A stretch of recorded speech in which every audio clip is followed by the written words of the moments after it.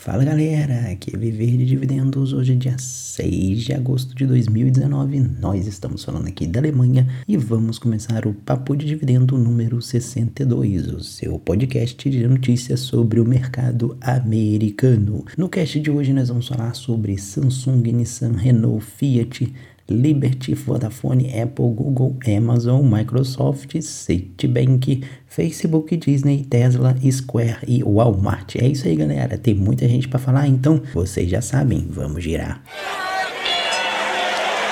IBM ticking down, or if it's Microsoft ticking up, he's going to make his decision whether he's going to buy or sell that order based on what he sees or feels.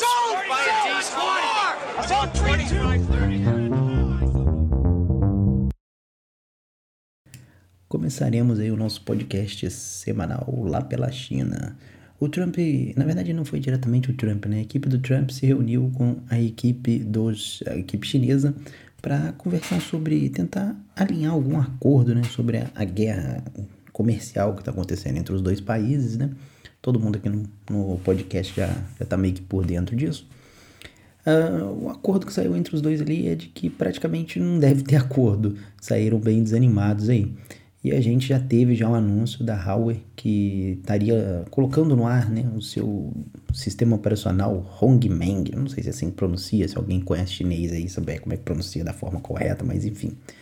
A ideia da Huawei é tentar criar uma alternativa, né, já que está em vista, né, de o governo americano poder bloquear novamente, né, outras empresas para venderem produtos para a Huawei, que é uma coisa que já aconteceu recentemente. E aí, por exemplo, o próprio Google, que é dono do Android, você aí que tem o seu celularzinho Huawei não vai poder usar mais Android. Aí a Huawei desenvolveu um sistema operacional deles lá, mas é aquilo, né, pessoal? Sistema operacional é de menos, o negócio é ter software. Que adianta você ter o Hongmeng se você não tem todos os aplicativos que tem na loja da Google lá, por exemplo? Não vai adiantar muita coisa, né? Então, assim, ter o sistema operacional por si só não resolve tudo. Mas enfim, é um pontapé inicial ali para a Huawei estar desenvolvendo aí o seu próprio sistema e não depender mais do Google, já que todo o seu, vamos dizer assim, mercado, enfim, todo o seu ecossistema ali gira em torno do Android, né? Sem um Android ele não consegue sobreviver. Já que estamos aí na ponta de lá da Ásia, vamos falar da Samsung. Segundo trimestre de resultados aí da Samsung foi publicado e não foi muito legal. As ações caíram 3%, mas os lucros caíram ainda mais.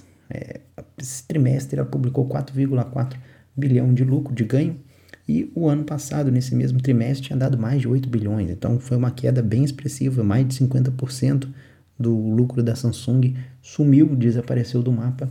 De acordo com a empresa, boa parte disso é devido a uma fraca demanda, né, no consumo de smartphones, gadgets, entre outras coisas que são core business da Samsung. Além disso, ela alega também uma guerra comercial com o Japão, né, vamos dizer assim. O Japão está fazendo restrições pesadíssimas aí, contra os sul-coreanos, principalmente na parte de tecnologia. E também ela alega que a questão da guerra entre Estados Unidos e China, guerra comercial dos Estados Unidos com a China, afetaram de forma bem expressiva os seus resultados. Mas é isso.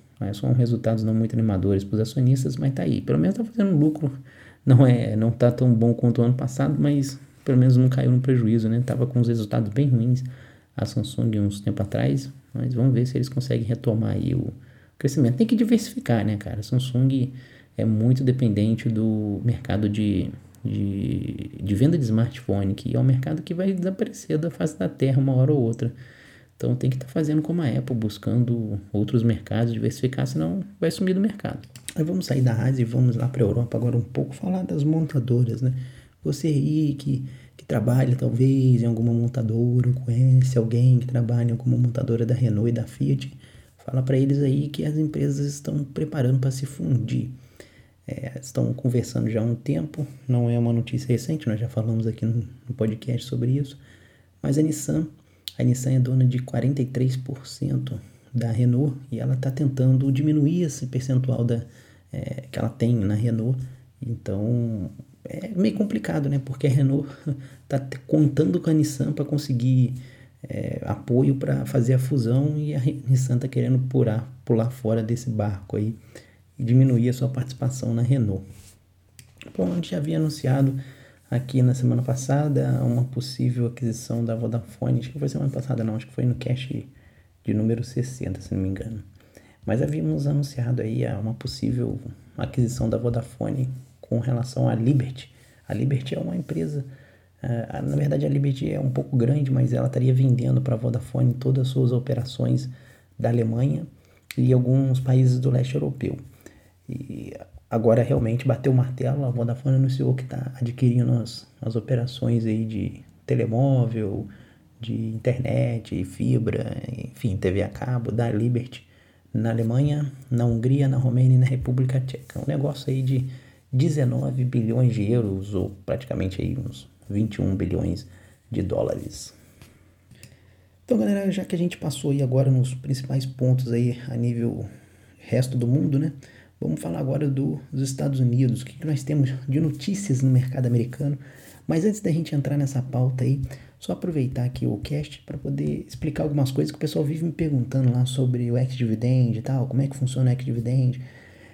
Basicamente, para quem não conhece, é um serviço que nós temos lá no blog viverdividendos.org, no qual a gente montou uma carteira, várias carteiras na verdade, não é só uma, né? Várias carteiras de ações e de REITs.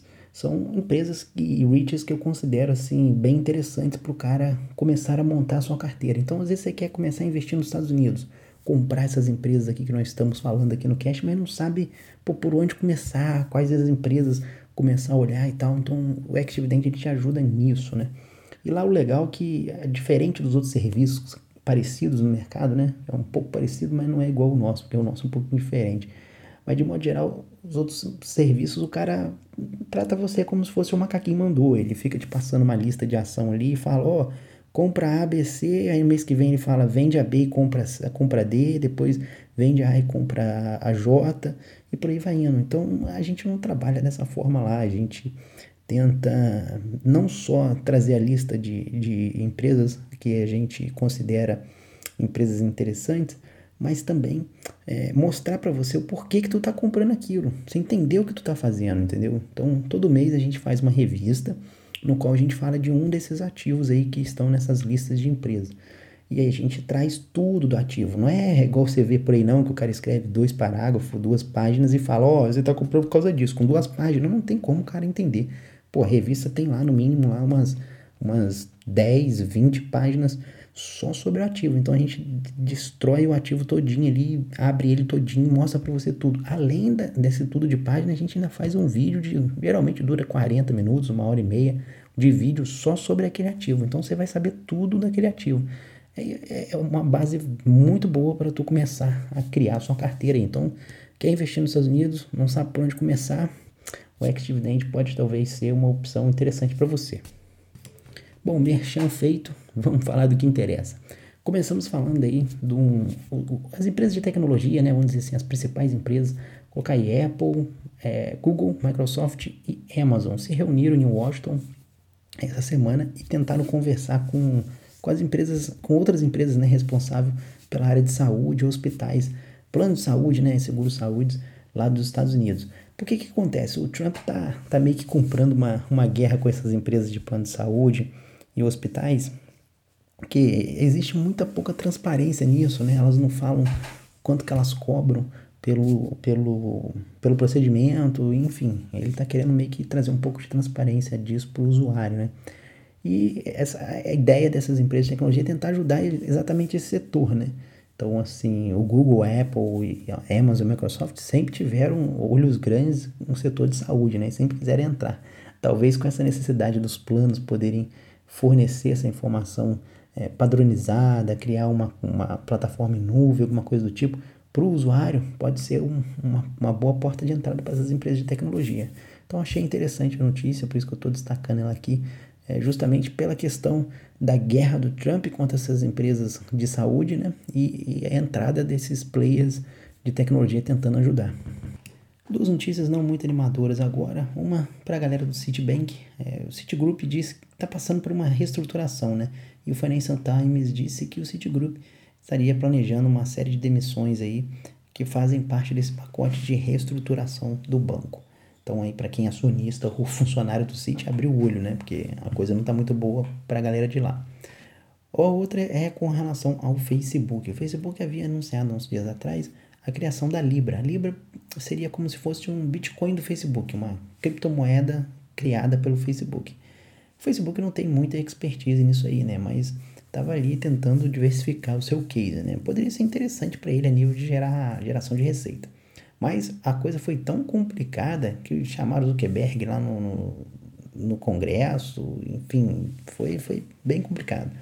E a SEC caiu de peso em cima dele, então tem bastante regulação nesse mercado financeiro, é um mercado muito fechado, né? E aí ele acabou que anunciou que pode ser que devido a muita regulação a Libra não saia em tempo hábil, né? Ou seja, praticamente ele quis deixar no ar ali que pode ser que não dê certo isso daqui que a gente está tentando fazer. Com isso, né, deve ter refletido na cotação do Bitcoin, né? Então, quando a Libra foi anunciada, o Bitcoin deu uma melhorada. Agora, com esse anúncio aí não muito animador, a galera do Bitcoin não deve ter gostado muito, né? Bom, chega de notícias ruins, vamos trazer uma notícia boa agora, principalmente aí para os acionistas da Disney. O Rei Leão aí teve a sua estreia nos Estados Unidos, os números são muito bons, por sinal. O filme está com uma receita aí inicial, né, na inauguração de 76 milhões, uma receita bruta, uma boa estreia no mercado americano. Lembrando que o Rei Leão já tinha feito sua estreia a nível mundial antes, né? Foi nos Estados Unidos, foi depois. Então a refilmagem do filme já arrecadou só nos Estados Unidos 351,9 milhões de dólares em 2 semanas. E somando com a receita mundial, a gente tem aí 968,5 milhões de dólares, quase 1 bilhão aí de receita com o Rei Leão. O Homem-Aranha teve ali receita, para vocês terem uma ideia, que também é da Disney, né? Teve uma receita de 344,7 milhões dentro dos Estados Unidos e a nível mundial superou a marca de 1,04 bilhão. Estima-se que o Rei Leão deve passar essa marca do bilhão também.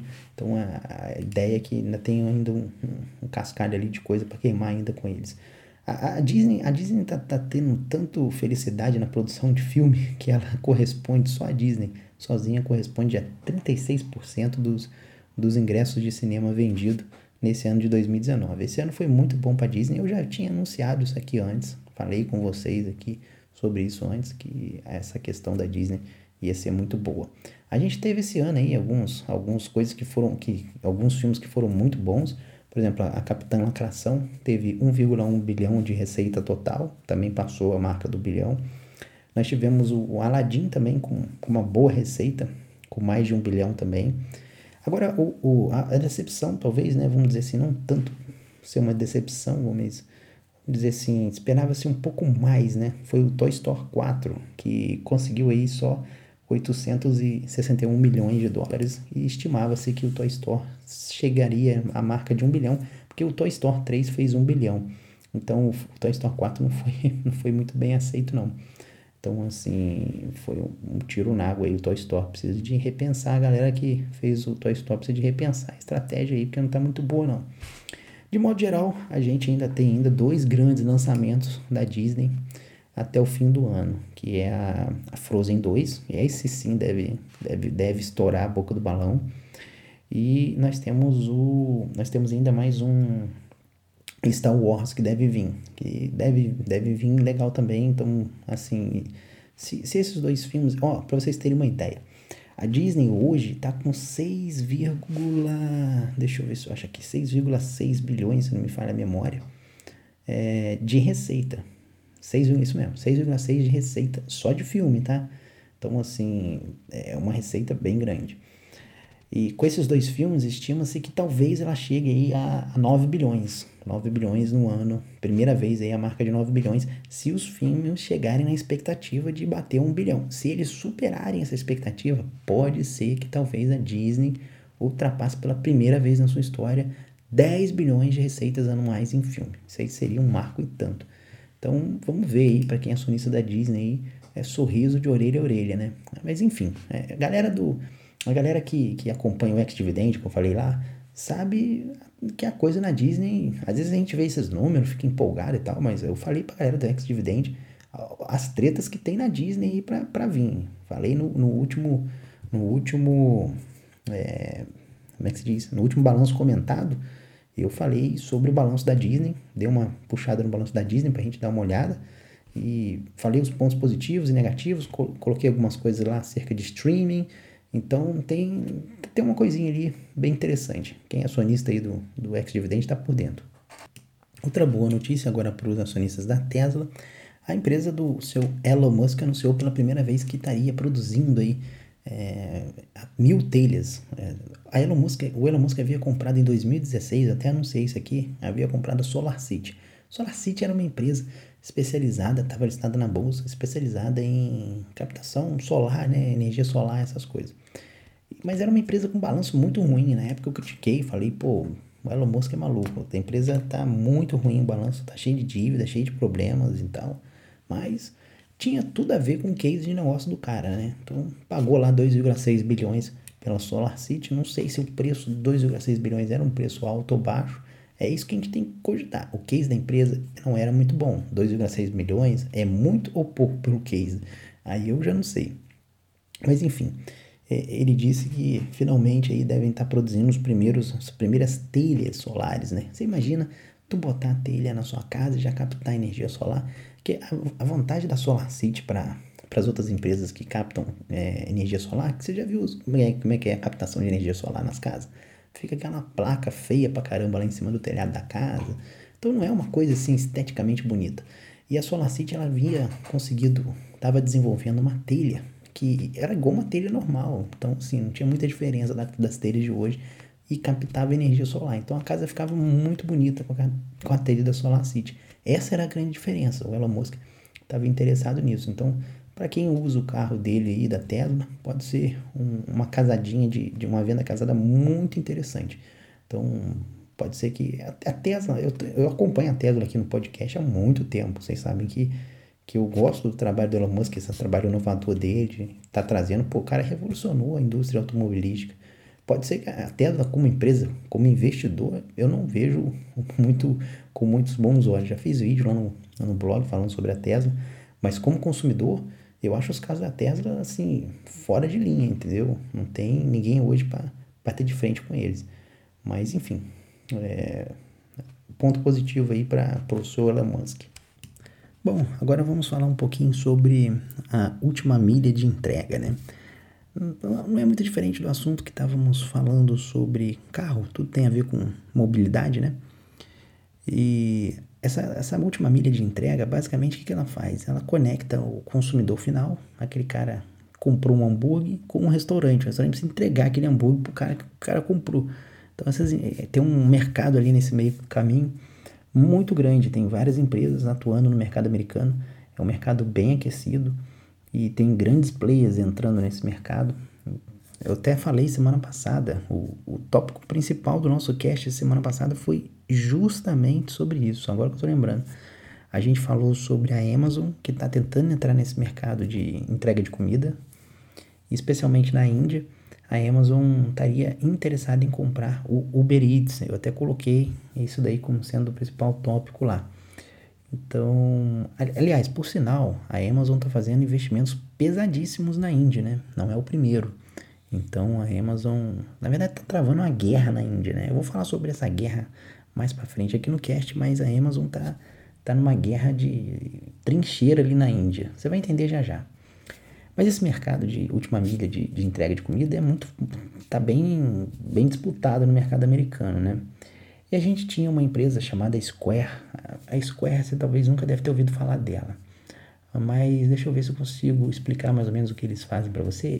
Ela não é uma empresa de última milha, de entrega de comida. Ela é uma empresa do setor financeiro.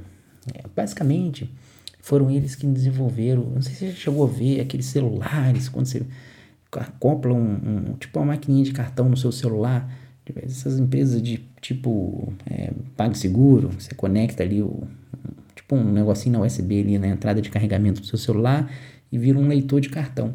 A Square é que criou isso daí lá em 2009, então é uma empresa startup, mas já está na bolsa de Nova York.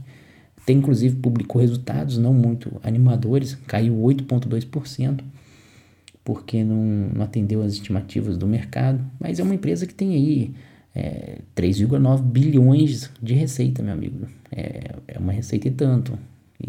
E ela, em 2009, quando ela iniciou, ela estava com 500 milhões de receita, então ela vem crescendo bastante.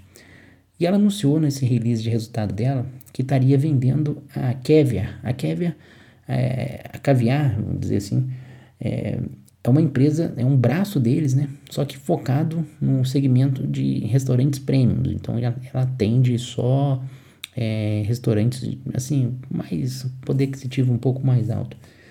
E a DoorDash, que é uma das maiores nesse segmento, anunciou que estaria comprando a Caviar por 410 milhões de dólares, meu amigo. Então aí o negocinho da Caviar tá valendo bastante dinheiro. A ideia da Square vendendo a Caviar é tentar melhorar o caixa um pouco da empresa, que não está muito bom, mas parece que os acionistas não gostaram muito do resultado, então a empresa afundou aí 8,2%. A DoorDash, infelizmente, não é listada na bolsa ainda, mas acredito que talvez em breve deve abrir capital aí, mas é aquela startup que você vai olhando, mas para dar lucro ainda falta muito ainda. Vou comer muito arroz com feijão. Mas de modo geral, esse mercado de entrega de comida tá bem aquecido, não só aí no mercado americano, como aqui na Europa também. Eu vejo direto muita empresa aqui, os caras passando com bicicletinha essas paradinhas nas costas. Inclusive, no Brasil, acho que também, não sei, já deve estar também, né? Esse mercado aí deve estar bem aquecido, né?